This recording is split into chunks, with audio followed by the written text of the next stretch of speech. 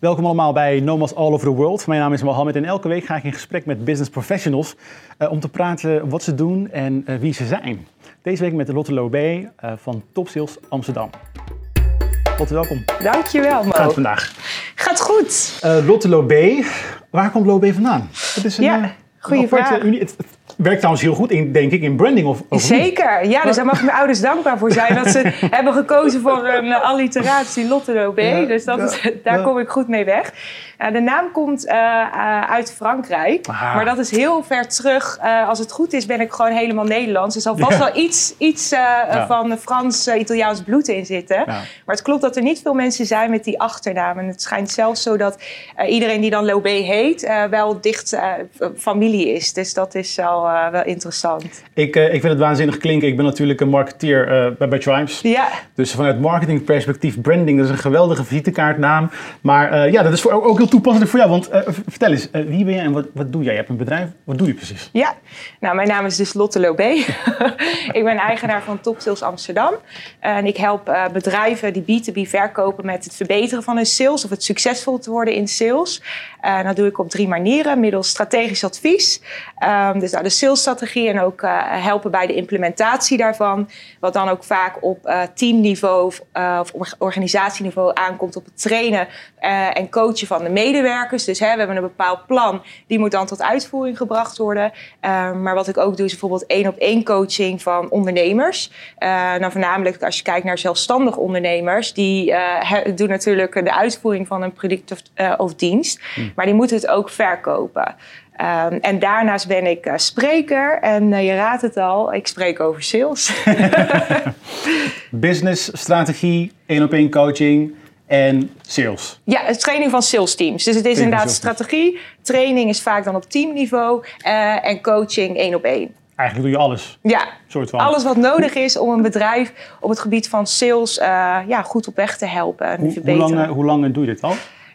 Afgelopen zaterdag bestond Topsales Amsterdam 1 jaar. Gefeliciteerd. Dankjewel.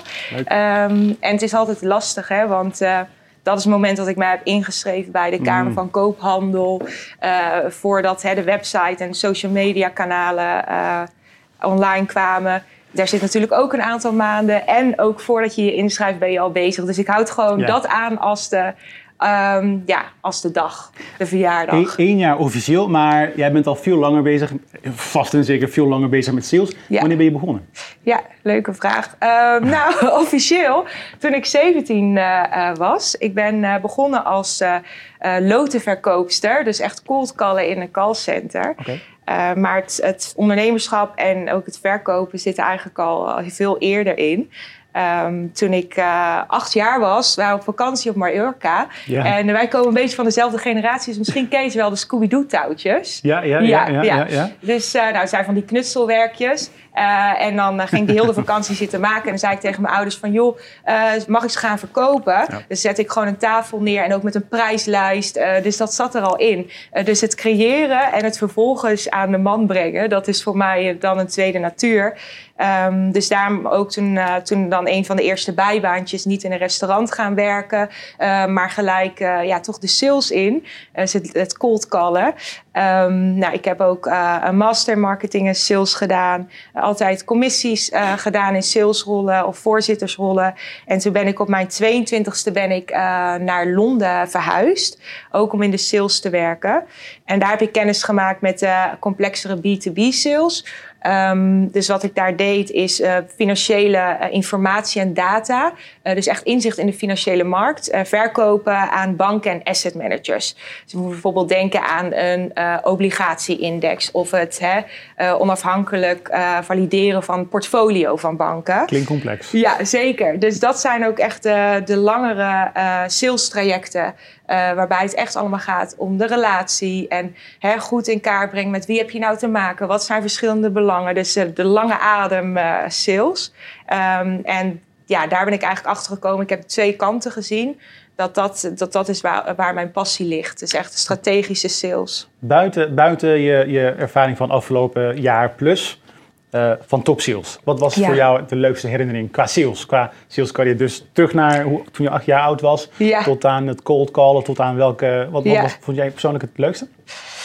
Dat vind ik ook een leuke vraag. Nou, ik denk van het cold callen, wat ik toen heel erg leuk vond, is dat het gewoon een team van hele jonge mensen waren allemaal studenten. Ja. Dus dan gingen wij gewoon met z'n allen daar bellen. En daar hing wel een bepaald sfeertje. Ja. Dus dat vond ik heel erg leuk. Dus dat er ook heel veel plezier aan zat. En wat ik dan bijvoorbeeld in Londen het leukste vond, is dat ik onderdeel was van een internationaal sales team. Dus ik zat met Italianen, Fransen, Nederlands dan. Echt van iedere cultuur was er wel iemand. En iedereen had zo zijn eigen regio, maar je deelde allemaal dezelfde passie en dat was sales. Je leert ook veel van elkaar, dus dat vond ik ook leuk. Die internationale atmosfeer, zeg maar. Ik vind als iemand sales een passie kan noemen, tenminste eigenlijk niet sales hoor, maar wat dan ook een passie kunnen noemen, dat is een sterke uitspraak. Ik voel het wel heel erg aan bij jou hoor trouwens, maar daarin wel de vraag, want sales is niet een makkelijk vak. Nee. Als er ergens parodie over wordt gemaakt, is het wel sales, over hoe moeilijk het is. En wat maakt iemand...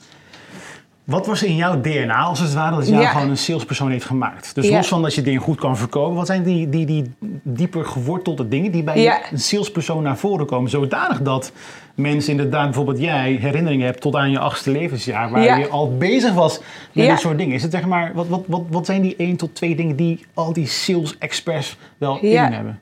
Ik denk dat je een natuurlijk verlangen moet hebben om met andere mensen te verbinden. Dus nieuwsgierig zijn en ook goed kunnen luisteren. Want men denkt vaak, dat is een beetje een stigma van sales. Je moet vooral goed kunnen praten. Maar het is luisteren, de juiste vragen stellen, de juiste connecties maken. En daarnaast moet je ook wel wat assertiviteit in je hebben. Dus wel jouw rol ook pakken en weten dat die verantwoordelijkheid om weer contact op te nemen, dat die bij jou ligt. Uiteraard altijd op een respectvolle manier. Dus je moet eigenlijk heel zorgvuldig die relatie aangaan en behouden. Maar ook op de juiste momenten kunnen zeggen van, gaan wij zaken doen met elkaar of niet. Ik denk hele inspirationele. Ik kreeg er kippenvel van. Ja? Dat zie ik niet aan, maar dat is mooi te horen. Het verlangen om mensen aan elkaar te verbinden. Ja. In hoeverre is dat, kan je dat aanleren? Ja, dat is iets wat ik mijzelf ook afvraag. Omdat mensen wel eens vragen van, is sales dus een vak? Dus je zou zeggen, iedereen kan het leren. Maar dan denk ik, een wiskundeleraar bijvoorbeeld is ook een vak. Maar kan iedereen nou wiskundeleraar worden? Ik weet het niet. Je moet er wel plezier in hebben. Dus ik denk dat mensen je ziet ook vaak dan de mensen die in sales werken, die vinden het ook oprecht leuk om die manier te verbinden. Dus je kunt er zeker in groeien. Maar ik weet niet, als jij totaal geen interesse hebt in de medemens, of het dan gaat werken. Omdat het moet wel oprecht zijn. Ik vind dat een heel eerlijk antwoord komende van een sales trainer. Ja. Daarin dan een andere vraag. Ik ben een vraag kwijt. Kan gebeuren. Ik ben een vraag kwijt. Ja. Over het aanleren. Oh ja, oké, ik heb hem weer. Ja. Want in principe, het mooiste van sales is natuurlijk als je inderdaad met een Lotte Lobé zit en zij vertelt van het is een passie die iemand moet hebben. Ja. Maar de realiteit is natuurlijk toch ook dat mensen gewoon geld willen verdienen met sales. Klopt. In hoeverre want dat is misschien een stigmatisering vanuit de non-sales mensen. In hoeverre is een gemiddelde salespersoon gericht op het geld? Ik moet het geld aan jou verdienen. En in hoeverre is hij of zij juist gericht op, ik wil jou juist helpen. Ja. Wat denk je? Nou, je moet een goede balans vinden van de win-win.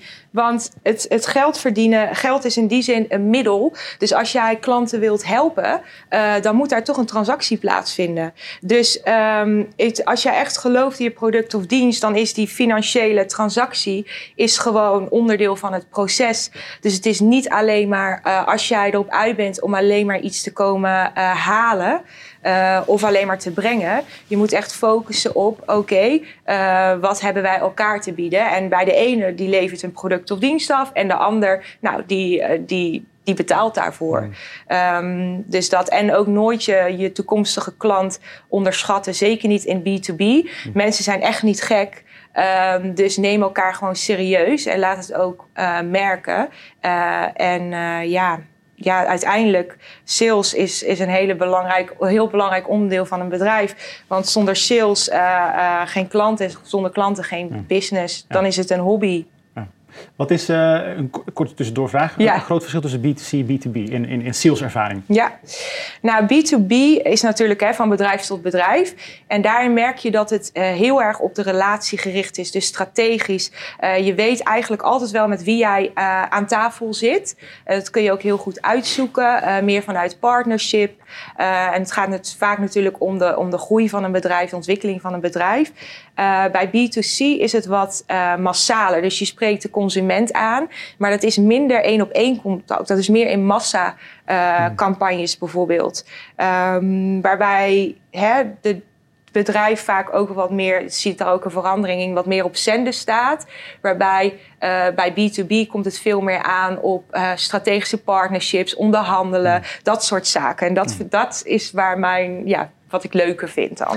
Interessante vraag, want dat is misschien een aanloop tot het antwoord van de volgende vraag. Waarom niet doorgroeien in sales? Waarom niet de top salespersoon worden van topbedrijven in Amerika, Europa of wat dan ook? Waarom juist voor jezelf beginnen? Ja, goede vraag. Het verkopen, dat is natuurlijk iets wat een gevolg is van iets willen creëren en zelf iets tot stand brengen. Dus het ondernemerschap, wat ik daar zo leuk aan vind, is dat je echt aan het creëren bent en ook meerdere bedrijven kunt helpen groeien. Dus dat is wat mij ook drijft. Ik wil bijdragen aan de groei en het succes van het bedrijf. Dus ik zeg altijd, als je in het licht gaat staan, als je niet in het licht gaat staan, kunnen ze je ook niet zien. Dus ik vind het zo fantastisch om net die laatste schakel te kunnen zijn en dat bedrijf op commercieel vlak op gang te helpen. En die rol vind ik ook heel erg leuk. Dus de rol van adviseur en coach. En natuurlijk doe ik voor mijn eigen bedrijf ook gewoon sales. Ja. Dus dat vind ik ook wel practice what you preach. Dus ik ben ook nog gewoon voor mezelf altijd aan het verkopen. En wat ik dan ook weer kan doorvertalen naar het advies in mijn klanten toe. Ja. Volgende vraag. Die klanten. Wie zijn die klanten? Je bent inmiddels een jaar bezig met je eigen bedrijf. Je hebt waarschijnlijk een netwerk opgebouwd.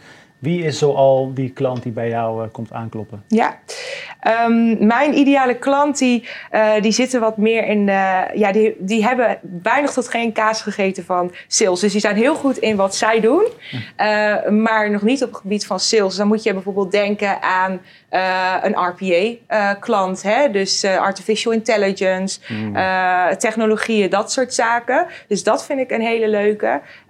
Maar ik heb ook 1-op-1 coaching klanten bijvoorbeeld, die eigenlijk al goed op weg zijn, maar die vinden het gewoon fijn om iemand naast zich te hebben die ze on track houdt, zeg maar. Dus iedere week eventjes bijspijkeren. Zijn we nog op de juiste weg? Wat is er nu binnen? Hoe gaan we de relaties onderhouden? Dus en dat is ook iets wat gaandeweg zich nog zal gaan ontwikkeren. Dus ik vind het nu, merk ik inderdaad dat klanten die eigenlijk een heel andere manier van denken hebben. De hersenen werken net wat anders. Dan merk je dat ik daar een hele mooie aanvulling op kan geven. En dan samen dat succes kunt boeken. Als je naar je klanten kijkt, of misschien niet per se alleen je klanten, maar ook gewoon verschillende bedrijven. Ja. Je komt binnen of je ziet het bedrijf en ze komen bij jou aankloppen of je zou wellicht een idee of advies kunnen geven. Wat is de top 1, 2, 3 wellicht dingen die vaak ontbreken? Dus is het de strategie die vaak niet helemaal goed zit, of is het juist die assertiviteit van de salespersoon? Is het juist dat ze niet de juiste kanalen gebruiken, de tools? Wat zijn, als je het een beetje in volgorde zou moeten plaatsen, de 1, 2 of 3 dingen die niet goed zitten? Dat is natuurlijk afhankelijk, want bij een start-up begin je gewoon van begin af aan te bouwen. En dan zie je ook vaak bedrijven, wat veel voorkomt, die zijn ooit begonnen vanuit bijvoorbeeld een familiebedrijf. Nou, dat liep allemaal. Ze deden maar wat en dan vaak doen ze dan ook nog goede dingen. Hè? En dan op een gegeven moment dan komt de concurrentie op de markt en denken ze, wij moeten eigenlijk nu wel eens goed gaan nadenken over onze strategie of hoe wij het aanpakken. En wat ik dan naar kijk, zeg van wat doen we nu? Wat is er nog meer mogelijk? En hoe breng je dat naar een hoger level? Dus het is vaak ook een stukje onwetendheid. Niet weten welke manieren er allemaal zijn. En een sterk fundament. En ik denk dat heel veel bedrijven ook nog de rol van sales onderschatten. Dat sowieso. Hoe? En eigenlijk zeker nog, want wat is die rol van sales binnen een bedrijf? Want stel bijvoorbeeld, je hebt een waanzinnig goed product. Ja. Je hebt toch niet heel veel sales nodig? Of ik ben een leek op het gebied. Stel bijvoorbeeld Apple. Moet zij heel veel doen aan sales? Of wat is die verhouding precies? Ten opzichte van de dienst of product die je aanlevert tegenover sales. Ja, nou, een product of dienst verkoopt zich nooit vanzelf. Want en kijk, Apple, dan noem je, daar zit al een hele geschiedenis, een hele marketingstrategie. Dus zij zijn nu in een positie, inderdaad, dat als zij nu iets op de markt brengen, dat mensen daarvoor in de rij staan. Maar er zit al een historie achter. Maar ja, zoals ik al zei, als je niet in het licht gaat staan, kunnen mensen jou ook niet zien. Dus je begint bij een goed product of dienst hebben. En sales is net de schakel tussen het bedrijf en de eindgebruiker of de toekomstige klant. Dus die kikt hem er zeg maar in. Die maakt net die laatste verbinding. En dat is vaak ook van, je hebt een supergoed product, maar mensen moeten daarvan weten. Je zult toch moeten gaan aankloppen bij mensen bij de deur van mijn product bestaat überhaupt. Dat kunnen mensen niet ruiken, zeg maar. Jammer. Dat is inderdaad waar. Ja. Oké, en als we dan kijken naar degene die hier naar luisteren. En ze hebben een bedrijf van groot tot klein. Wat zijn, gegeven ook de huidige markt? Alles is snel, alles gaat via social media. En wat zijn in jouw ervaring top of mind de top 3 of 1, 2, 3 dingen die jij zou adviseren? White label, dus niet specifiek op een specifieke casus, maar algemene advies die je zou geven aan ondernemers. Nou, in de algemeenheid zou ik zeggen, omarm nieuwe initiatieven zoals bijvoorbeeld social selling. Dat doe ik zelf ook, waarbij je dus eigenlijk jouw waarde gaat delen met jouw doelgroep en zo een relatie op gaat bouwen, want je wil top of mind blijven. Social selling, waarde delen, waar heb je het over? Oké. Zo, ik ga even terug. Nou, je ziet vaak, bij mij bijvoorbeeld, ik deel best wel veel kennis op social media over sales.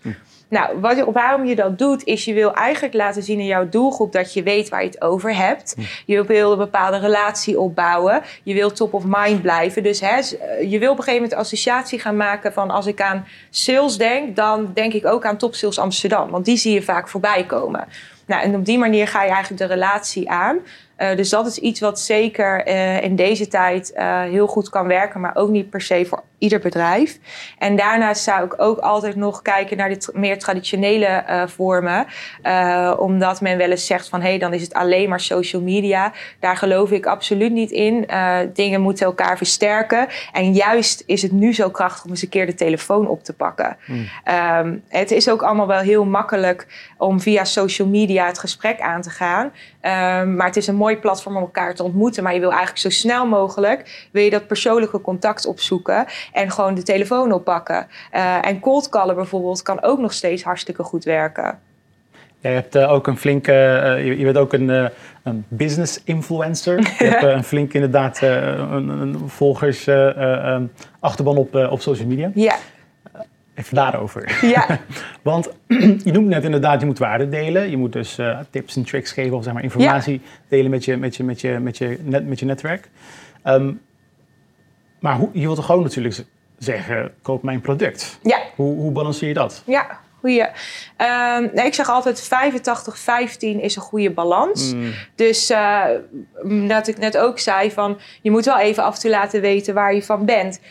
Dus de hoogste prioriteit is de relatie opbouwen, de waarde delen. Maar ook af en toe voorbij laten komen van ik doe sales coaching, strategie en training. Of je laat eens een klantreview voorbij komen. Dat wel duidelijk is dat jij wel een bedrijf bent. Ja. En je hebt natuurlijk ook, als je op social media kijkt, krijg je heel vaak van die cursussen en die advertenties van allemaal mensen met een hele mooie auto's en villa's en noem maar op. Wat moeten we daarmee? Ik bedoel, is dat nou goed? Werkt dat? Hoe moeten we, als je iets wil leren en je ziet een advertentie komen van een sales trainer, of hoe moet je daar tegenaan kijken? Ik begrijp wel welk profiel jij nu wegschetst, want het is heel erg hip, de 7-figure business coaches, helemaal succesvol, grote auto's, en die doen vaak ook beloftes van binnen zoveel weken ga ik zoveel omzet voor jou genereren.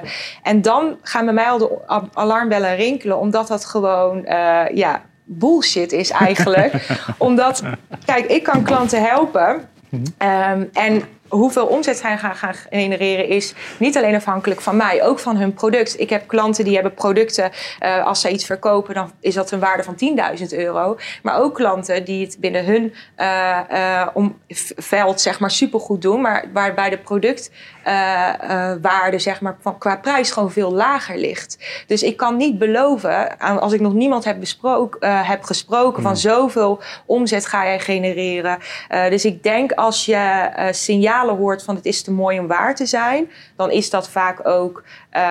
Dus ja, dat is inderdaad iets. En dat is heel korte termijn. Want ik denk ook, er zijn vast wel mensen die daarin willen geloven, die je mee kan krijgen. Dan verkoop je misschien een paar trainingen en daarna is het ook heel snel klaar. Ik denk hele mooie inzicht. Ik wil nog één klein stukje ook navragen. Want naast al die dingen die we hebben besproken, ben je ook public speaker. Ja. Hoe komt dat erbij? Wat doe je daarmee? Ja, goeie. Nou, mijn missie is natuurlijk om bedrijven en individuen succesvol te laten worden in sales. Dus dat is training, strategiecoaching, maar ook door middel van masterclasses en sprekersopdrachten. Dus dat is ook een zijweggetje eigenlijk in mijn carrière. Ja. Dus dat vind ik ook superleuk. Dus ik sta ook bij een sprekersbureau dan ingeschreven. En donderdag heb ik weer een online sprekersklus. En ik kan niet wachten totdat alles weer offline is. Want weer op dat podium te staan, dat is wel mijn grootste droom. Sales en corona, hoe gaat dat? Ja, nou, voor mij bedoel je? Ja, over het algemeen of voor jou? Ja. Nou, ik moet zeggen, ik weet niet beter, want ik was net begonnen met mijn bedrijf en toen kwam corona. Corona, precies. Ja, dus ik ben ook heel erg benieuwd hoe het dan straks gaat. Dus ik weet niet beter. En wat je eigenlijk ziet is, er zijn bedrijven die gewoon heel veel pech hebben. Ja. Zoals horeca-ondernemers, maar er zijn ook bedrijven die nu juist het supergoed doen. Dus je ziet daar ook weer hele grote contrasten in. En veel online natuurlijk, maar... Dus ik denk dat we een hoge dichtheid van informatie te pakken hebben in de afgelopen half uur. Hebben we nog afsluitende woorden nodig? Afsluitende tips, tricks, afsluitende dingen die we zeker nog moeten delen met de luisteraars? Ja, het is zeker de moeite waard om tijd te investeren in eens kijken naar je salesstrategie. Producten en diensten verkopen zich niet vanzelf. Dit is die 85-15, goeie mensen, ja. En natuurlijk mij eventjes bellen. Even de goeie. Ja. Lotte, Lobé, Topsales Amsterdam, bedankt voor je tijd. Dankjewel, Mo.